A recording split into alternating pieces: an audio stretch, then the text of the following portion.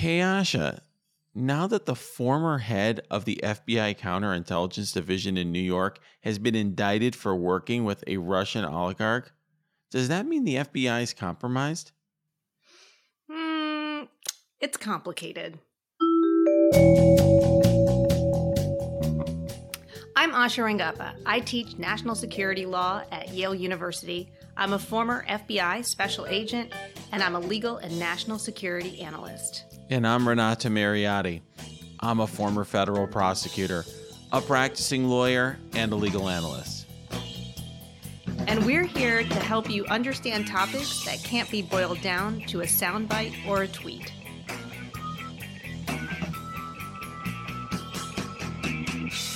So, Asha, you're going to have to help me understand this recent indictment of Mr. McGonigal.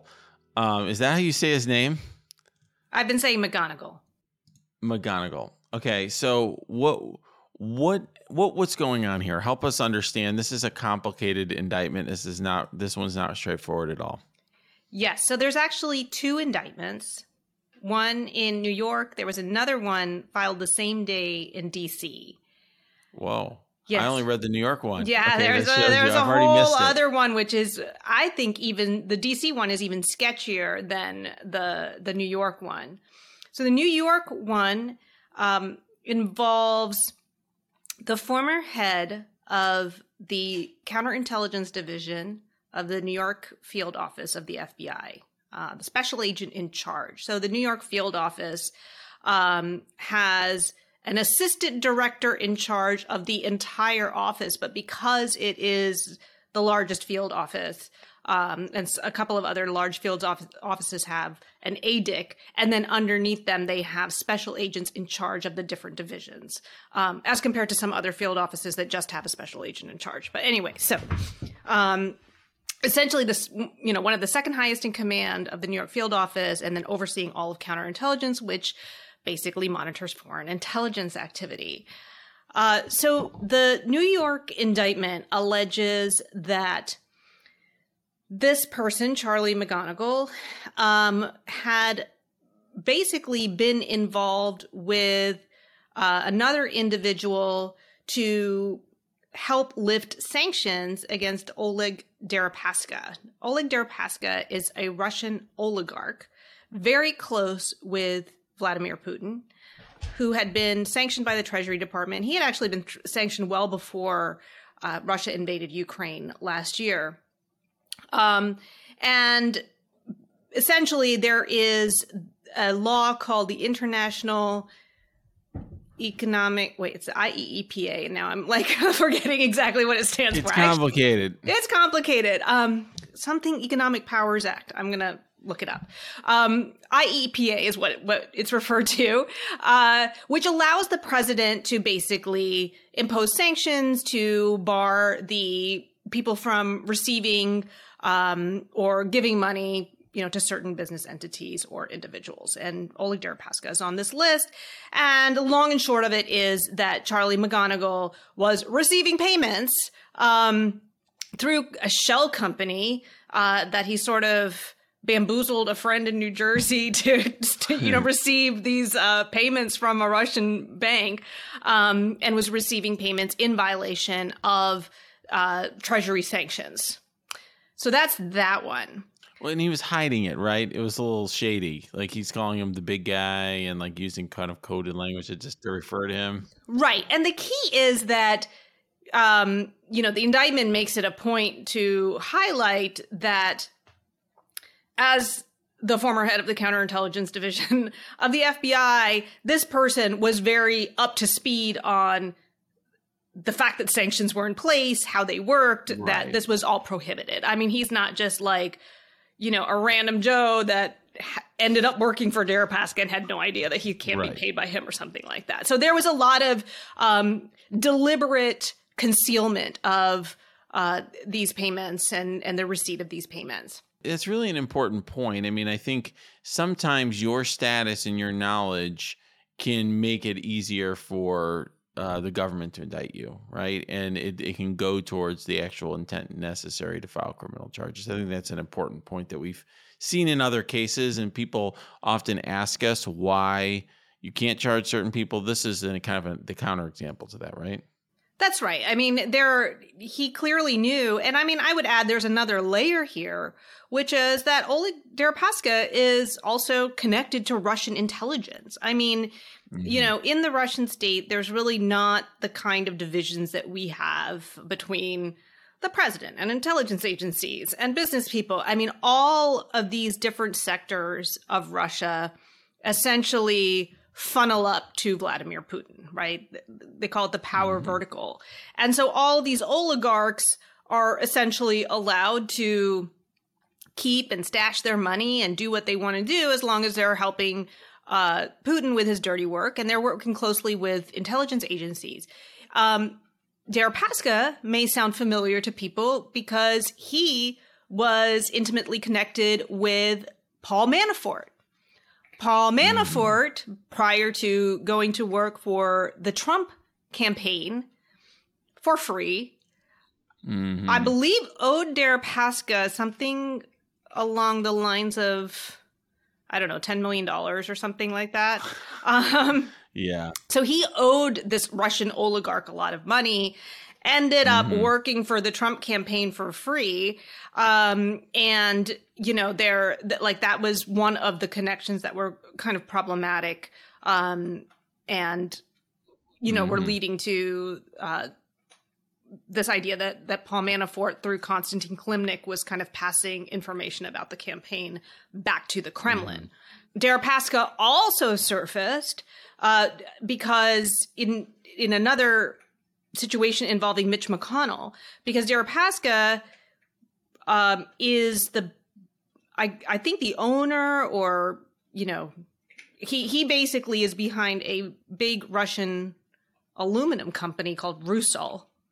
And Rusal was, I think, trying to get an aluminum plant or backing an aluminum plant of some kind in Kentucky. And so I think this was in 2019 that Mitch McConnell and Paul Rand were trying to get Treasury sanctions lifted on Rusal, the company, so that this investment could be made. So it's very sketchy. There's stuff all over the place. And Mnuchin, Treasury Secretary Steve Mnuchin, was involved with that whole scheme. So he's surfaced in a lot of different areas, which makes it, again, even more damning that the person who was probably the most aware of all of these very problematic aspects of malign influence in various aspects of, American society, and should have been protecting us from it, was actually getting into bed with this person. Now, some of it happened right before he retired. Most of this happened, the Deripaska stuff at least, happened after he retired. But obviously, even after he retired, it was still illegal for him to be knowingly violating U.S. sanctions against a Russian oligarch. Well, let's talk about this D.C. indictment. I'm taking a look at this now. This also looks very problematic. And I will say it takes a lot of effort to get indicted by the feds in two different jurisdictions at the same time. So pretty impressive effort here by Mr. McGonigal. And I had a question about that. Are they required to do that because the crimes were taking place in these different jurisdictions? Is there no way to consolidate that? No, there isn't, because, for example, the false statement counts here in the District of D.C. Indictment occurred in the District of D.C., so you can't indict those anywhere else. So a lot of times, that's why I said it takes some effort. A lot of times what would happen is, let's just say you have a standard case, somebody commits $1 million fraud in Chicago, or somebody is trafficking drugs in New York. And maybe they also traffic drugs in 3 other cities. You'll just charge them in New York, and you'll just put the rest of it in front of the judge at sentencing, and just kind of wrap it all up, and do one indictment. You kind of accomplished what you're supposed to accomplish, which is to get the guy in prison, and the judge will take into account all this other stuff. it really, you have to be someone special to get indicted in a bunch of different places at once. I mean, maybe you're Chapo Guzman, maybe you're R. Kelly, or maybe you're this guy. So, or whoever, Michael Avenatti. You have to crime in multiple areas, and the government has to decide that you're somebody that they really want to make sure they're putting the squeeze on, because he's going to have 2 trials. He's going to have to, deal with both cases. They got two whacks at him. Even if he beats one set of charges, he has the other one. Like, that's not a good situation for him. By the way, just to close an open loop from the other indictment, I just looked up. It's International Emergency Economic Powers Act. I had forgotten what the first E stands for. IEEPA is what it's known as. The second indictment, I think, is even sketchier than the first, because a lot of it involves things that were taking place while McGonigal was still working for the FBI and in his role as the SAC of the Counterintelligence Division. And I mean, it's a fairly complicated set of facts, but basically he's in touch with foreign nationals. He's meeting with people like the president of Albania. He's initiating investigations in New York against political opponents of the president of Albania, while taking, I think, a total of $225,000 in payments to kind of do work that benefited politically or financially these foreign nationals and government officials, people connected with intelligence, without disclosing it. So in the FBI, you have to disclose any contact you have with foreign nationals. You have to disclose any assets you have over a certain amount of money. You have to disclose your liabilities because you hold a security clearance. And the purpose of these disclosures is to identify whether you might have any vulnerabilities, knowing that, you have been in touch with certain foreign officials, et cetera, kind of makes it transparent. And so there's no way that these people can kind of hold that over you. If you try to keep it secret, for example. And so really it's trying to ensure that there is transparency. It's part of these disclosures began as part of a law called the Ethics in Government Act of 1978. And he was just lying on these forms left and right. He was basically flying back and forth to Albania, to Austria. I mean, meeting with a head of state of another country and just not disclosing this, and then also accepting payments. And I think most problematically, funneling information, initiating investigations. And in fact, some of these people, or at least one of these people that he was in constant contact with, was an informant for one of these investigations that he opened, and he did not disclose that he had this outside personal relationship with this person. I mean, it's very, very sketchy and bad. Yeah, I have to say, you said failed to disclose, but, it depends on the way you look at it. I mean, the government spin on it, and I think it's accurate, as well. He was actually making false statements, right? Because he was saying, "Oh, I'm meeting nobody. Right? I'm not meeting anyone," or "I'm right," and this sort of thing. Yeah, I mean, it is really, really problematic. It's corrupt.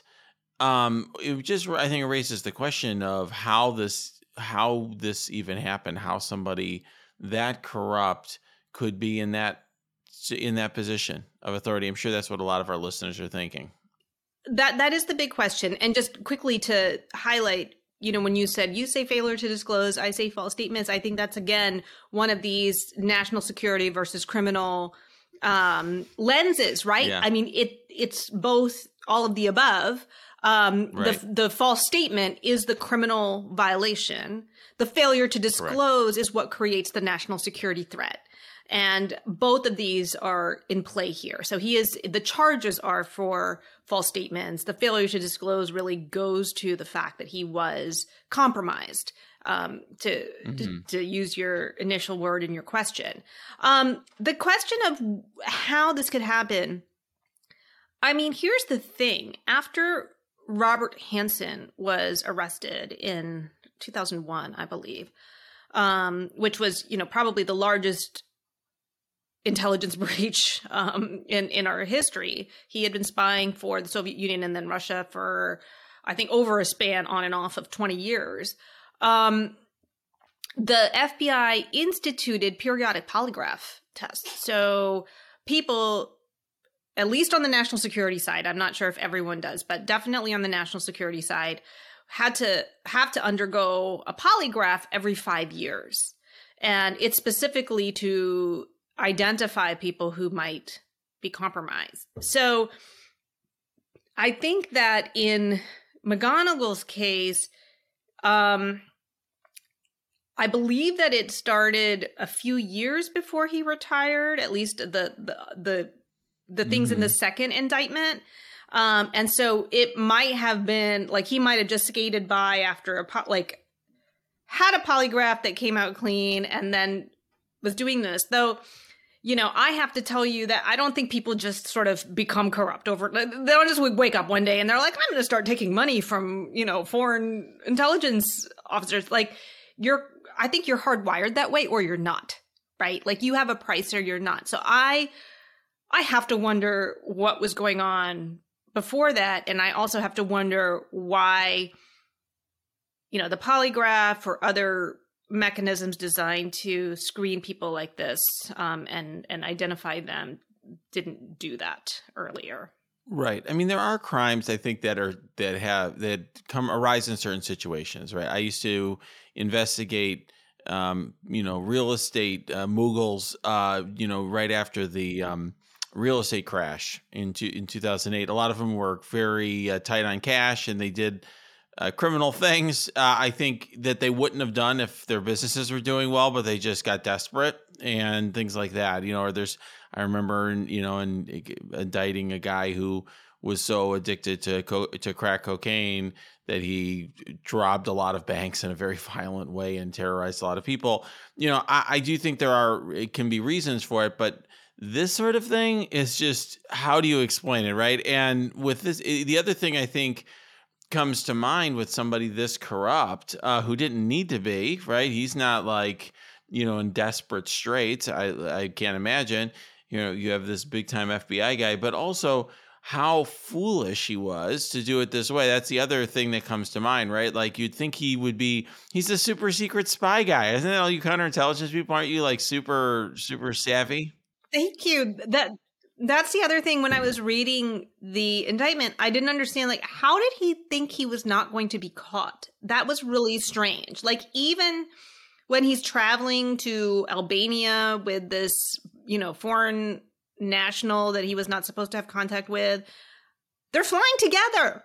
I mean, he flies there. He actually does disclose, he disclosed some things. Like he disclosed unofficial travel to Albania, but that's going to raise the question of, well, who paid for you to stay there? And there's no, in other words, he wasn't actually like being super squirrel secret. You know what I'm saying? Like it was very strange. And right. That's what was so weird about it. It's like I was reading it and wondering, like, your friend is going to get this transaction from a Russian bank of several tens of thousands of dollars. Like, that's going to get flagged. Like, someone's going to look at that and then wonder why. I don't even know what that company was. Like, what this construction company in New Jersey is getting, money from a Russian source. Like, it was very strange to me that he thought that this was somehow not going to be detected.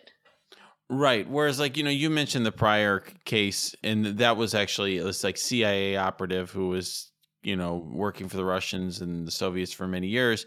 That guy was FBI. like He was FBI. Or he was FBI. Oh, geez. Mm-hmm. But he was like super clever. Like I remember reading all about it, and I'm like, that guy was like doing all this super secret stuff to like avoid being caught. Right. I mean, like crazy, like living a double life, basically.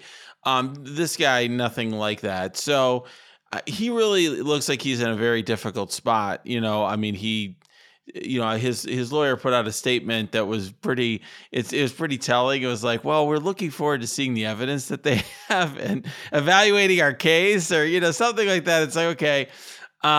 It really is going to be hard. It's very hard to beat both of these at the same time. A jury's not going to like this guy and is going to be very skeptical. Well, and I imagine that, the government's going to throw the book at him because as someone who was in a position of trust and especially a position where he was expected to protect national security in the largest field office that is charged with these things, I can imagine that no one's going to have sympathy for him, not the prosecutors, not the jury, not the judge. And so I frankly hope that he spends a lot of time in jail.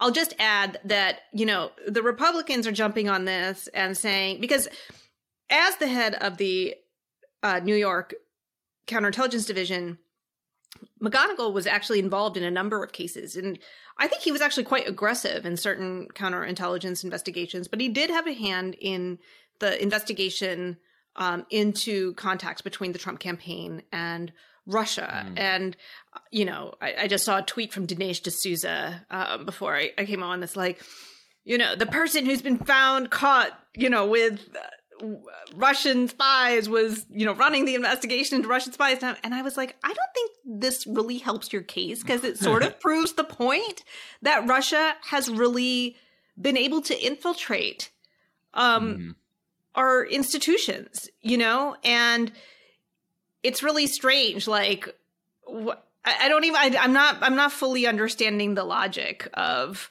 where they're trying to go. I think it's just another kind of word salad mishmash. I mean, I think it's like, well, they want to prove, Trump told them the FBI is corrupt, and here you go. Here's your proof.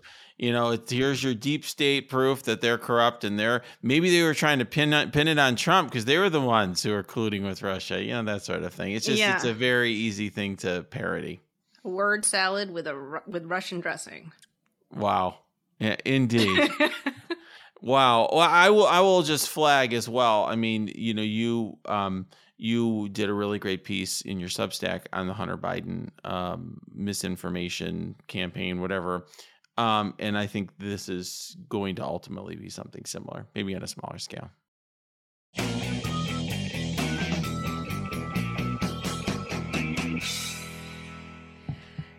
So, Renato, now let's turn the tables and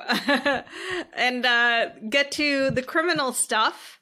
And it looks like the DA in Santa Fe, New Mexico, is going to be charging Alec Baldwin and another person who worked on the film Rust of involuntary manslaughter for the discharge of a prop weapon on set, which discharged a real bullet that hit one of the production crew, killed her, and injured someone else. And I know you've been following that case, and maybe you can unpack it for us. I think it's 2 charges of involuntary manslaughter is what the charges are going to be. Yeah, and that is really complicated. As I learned, I spent a lot of time studying New Mexico law this past week, and it's because it's very, very confusing. So involuntary manslaughter, traditionally in New Mexico law, I read a lot of case law there, required sort of a criminal recklessness, that you actually had to have kind of a wanton disregard for human life, you essentially were, not, it was more than just negligence. So negligence is where like you're acting in a way that a prudent person wouldn't act, maybe you're texting while you drive or something like that. Whereas the sort of wanton disregard for human life is, the example used in New Mexico courts is like you're driving the wrong way in the road, like you're driving the wrong lane, like against traffic up a hill, so you can't see who's on the other side, so you just don't care, like if you hit somebody and kill them. So that's usually what's required. But the New Mexico Court of Appeals, in a very important case in New Mexico law, decided that actually just if the underlying issue is misuse of a firearm, you can just the prosecutor can essentially get by with just regular negligence, which is a real problem for Alec Baldwin. Like, that creates a risk for him, because I think that's a very odd criminal statute, a very odd interpretation, I should say, of a criminal statute, because it's not the way I would read the text of their criminal statutes, and it's also not the way ordinarily that criminal statutes work. Like, I always tell even my clients, I'm usually telling them, like, hey, you don't commit crimes by accident. It's not like you slip and fall and go criming. Like, that's not how it works. Like, the government's not going to convict you of committing fraud by tripping and falling. So yeah, can you unpack that a little bit? So I watched an interview with the DA, and I think this is what you're talking about. She said there's two avenues to involuntary manslaughter. There's the first one that you just talked about, which I kind of understood for her to say that Alec Baldwin and these other people on the set had an affirmative duty of care to kind of take certain steps before they handled these weapons. Like you said, they didn't just have, they had more than kind of just reasonable care. They had certain due diligence sort of duty.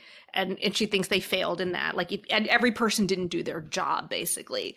Then she says there's this other avenue to involuntary manslaughter, which is a misdemeanor. And it's the negligent handling of a weapon. Is that what you're saying? But what does she mean by that? It's complicated. So the negligent handling of a weapon is a misdemeanor, true. But it actually merges under New Mexico law with a felony, and it will be a felony under this, I think, very questionable decision. And it doesn't have a mandatory minimum, so who knows what prison time he would get for it. But just pure negligence of in the handling of the weapon can lead to a felony involuntary manslaughter. So if it leads to death, then it can become involuntary manslaughter. Got it. Because it's the unlawful use of a weapon, which is the mishandling in connection with a death.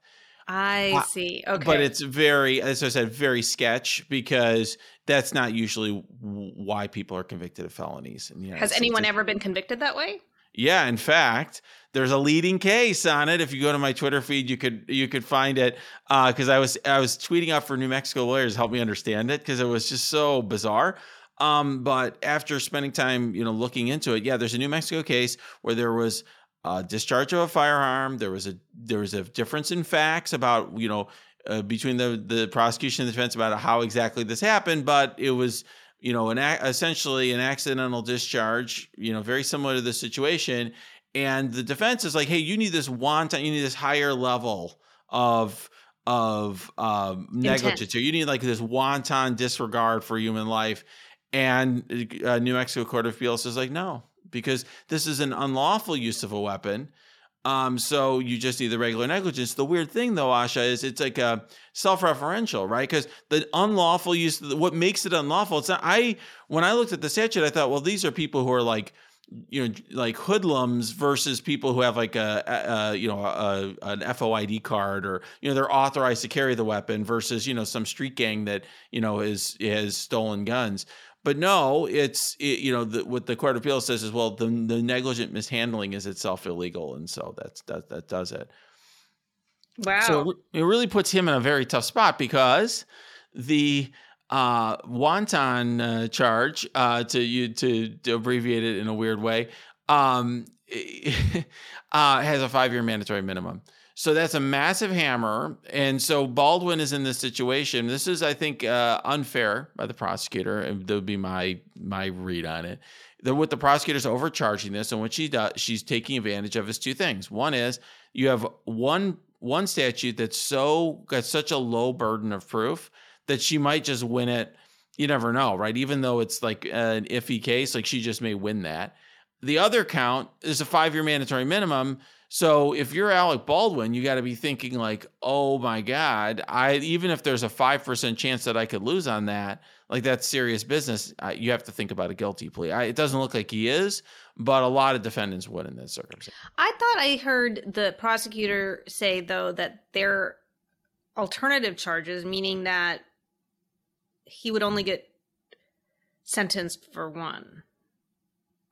Well, did I misunderstand? I don't that I don't. I think that was for the misdemeanor one. I thought that was for the misdemeanor, but in any event, if let's say he just gets one or the other, let's say you're going to trial and you're rolling the dice, it puts him in a situation where the downside is untenable, right? A 5-year mandatory minimum is got to be insane for him to think about 5 years in prison. And on the flip side, the standard of proof is very mushy for him there, right?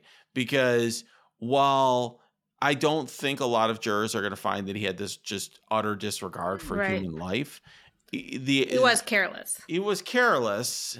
And so, but the question is, was he careless enough to send him to prison as a felon or something? Like, I don't know. So that's complicated. I will say that I think, first of all, I think he's probably got the upper hand in just on the facts. And I will say that, I also saw some interviews from the same DA you did. She seems awfully eager to be on television talking about this. And she's commenting about her thought process and why she wanted to charge him. It just seemed like very poor judgment to me. So it sounds, if I've been following your comments correctly, I think you think that everybody involved has been unwise in their comments, because I think you also thought that Alec Baldwin should have kept his mouth shut too. Yeah. So Alec Baldwin went on podcasts, TV shows. He did a George Stephanopoulos interview, and he made all sorts of statements about this because he was concerned about, his reputation. And I think some of those are going to come back to haunt them in this trial. I mean, for example, he claimed that he never pressed the trigger. And the DA made a big point about that, saying that they are going to have some expert who's going to go in and say the gun would have never fired if he didn't press the trigger. So why he put himself in that box, I don't know. It's the sort of thing, I mean, do people under investigation do stupid things? Sure. Sometimes if I'm representing one of them, I'm just scratching my head. But this is a real problem for him. And I think that she, that was a gift that perhaps made it easier for her to make this choice. Supposedly, she alluded to communications, which I don't think we have publicly. But that's the other potential one here. I mean, there are certainly the other person who's charged, the armorer, who was supposed to make sure that there was not real bullets in here. She made some really foolish statements on video. I mean, to be fair to her, she was shocked and obviously very concerned, but she talked about her own liability in the minutes after the death and was like, oh my God, Alec's going to sue me and this and that. Who knows what other communications the DA is referring to, maybe text messages or other things that could be incriminating. Yeah. And I think, beyond the legal stuff, I don't understand why there were real bullets anywhere. That's a mystery. And the DA claims that they've not figured that out. I mean, that's something you would think that they would. Like, it just seems like this is a movie set. There's no reason for there to be actual bullets. And I don't know what the procurement process is for weapons on a movie set, but it just feels like there's some place way downstream where this is intended for a movie set. Like, there's no reason for it to ever kind of travel through that chain accompanied by or loaded with actual weapons. Yeah. With actual bullets. It's a great question. I actually think a more interesting trial and a more interesting question would be sort of the liability that, producers like him, he was a lesser sort of role, but producers had in terms of, on the civil side, which has already been settled. She's already gotten the victim's estate has already gotten its money. But, what responsibility they had here, because it's a criminal case, the DA is very narrowly focused. So the criminal case is just like, did he, fail to check? The DA is claiming that he, by failing to check that the bullets were not, were not real, and by, firing at her without, by pointing it at her without checking that is itself negligent, without all of the stuff of like, why did these get there? How did these get there? Were there a proper control? Did he admit that he didn't check the gun? Yes. I mean, kind of. I mean, he said it in a self-serving way, but what he basically said is, I relied on what others were telling. I was told this was fine. I was told to fire it. I mean, the other thing that I have to say, okay, now I'm not a Hollywood or movie person at all, but couldn't he have moved? I mean, wouldn't it be just good for everyone's sake to always aim like 5 inches away from the person? Like, do you really need to aim like right at them? Like, go to the camera? No. Or like pick up, like, I'm not aiming at Asha's head. I'm actually aiming like 5 inches the other way. Like, couldn't they just, for safety's sake, like never quite aim directly at the person? I don't know. Just the thought. Or maybe like,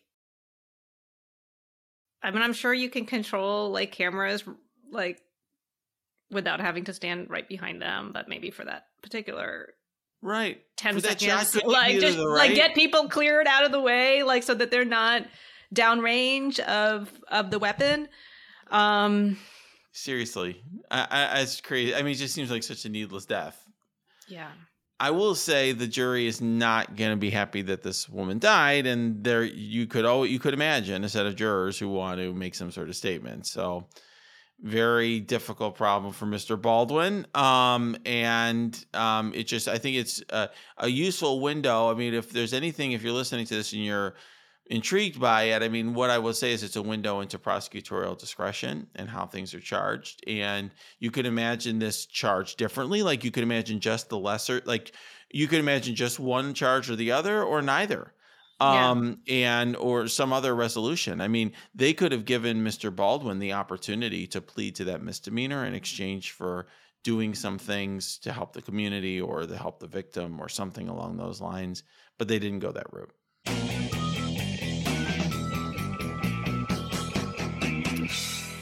So speaking of prosecutorial discretion, I'm giving a talk at McGill University on Thursday, a lecture about how to reconcile the executive accountability with prosecutorial independence. Wow.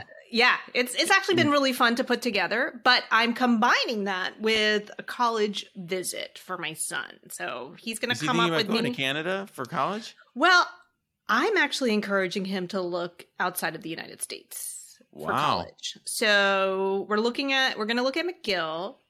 I'm encouraging him to look at St. Andrews in Scotland and Trinity College in Ireland. Wow. Maybe some schools in Great Britain, but those are typically 3-year programs. And I don't know. I like 4 years. I don't know, at that stage of your life, I think 4 years is good. But for 2 reasons. Number one, it turns out actually that while these international schools are not exactly cheap, they are cheaper than the schools here. There's an ulterior motive.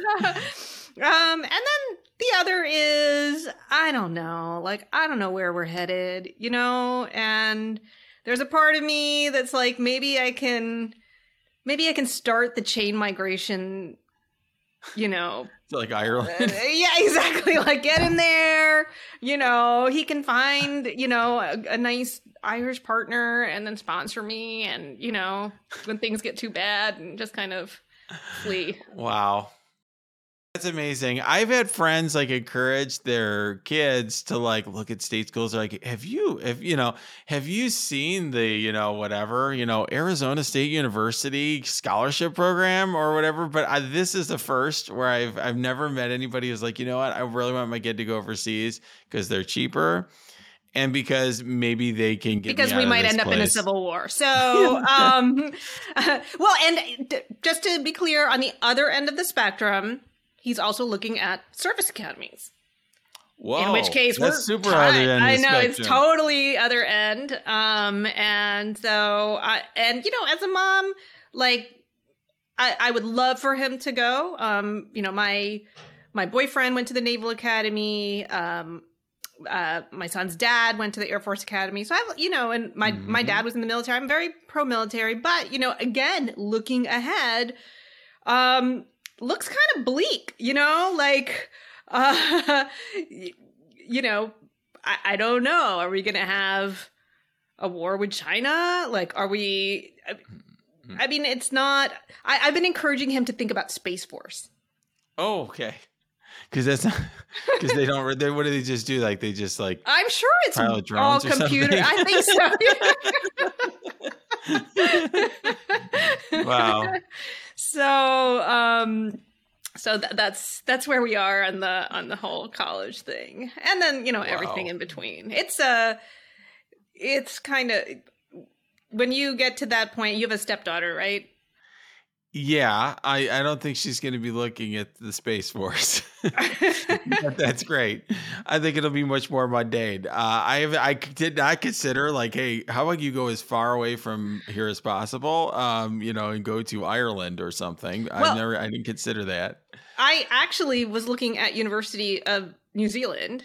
But then I thought that might be even too far for me because I obviously want to be able to see him. But I think that'd be cool, actually, Sure, I have a client who lives in New Zealand. It's fun, but that's a fun place that's like very idyllic, right? It's like Lord of the Rings was filmed beautiful. there. But man, that's pretty far away. I don't know. It's like you want to send your son off. It's like you don't like him or something. I love him. I know. But I also, I will say, like, this gives me a reason to go to Europe or I mean, Canada is Canada, but but Australia, I mean, New Zealand and Australia are kind of far, so I don't know that I can fully contemplate schools there right now. Wow. So, but he's more into service academies because that's his idea. It wasn't your idea. His idea was service academies. My idea is. Don't you have to get like your member of Congress to sponsor you? Yeah, it's a very it's a very complicated process. You do have to get a member of Congress to nominate you. Okay. And so I haven't fully, I haven't investigated exactly how that whole process works. We're just right now trying to look at schools, prepare for the test, take AP tests, things like that. So he's still a junior. Okay. He's got time. Yeah. Wow. I never considered either of those options. I only looked at U.S. schools. But then again, whatever. I didn't have a mom who was, flying around and giving speeches at other universities and doing all that fancy stuff. So good for you. Well, good. That'll be fun. Maybe next time we can talk about something else. We got Valentine's Day coming up, right? Yeah, I know. You weren't ready to talk about that today. I was not. Here's a peek behind the curtain. Asha's like, I've been making all my Valentine's Day plans. And I'm like, girl, it's 3 weeks before Valentine's Day.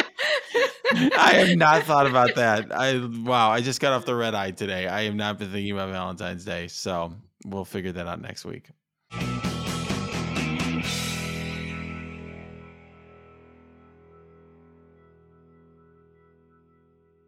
MSW Media.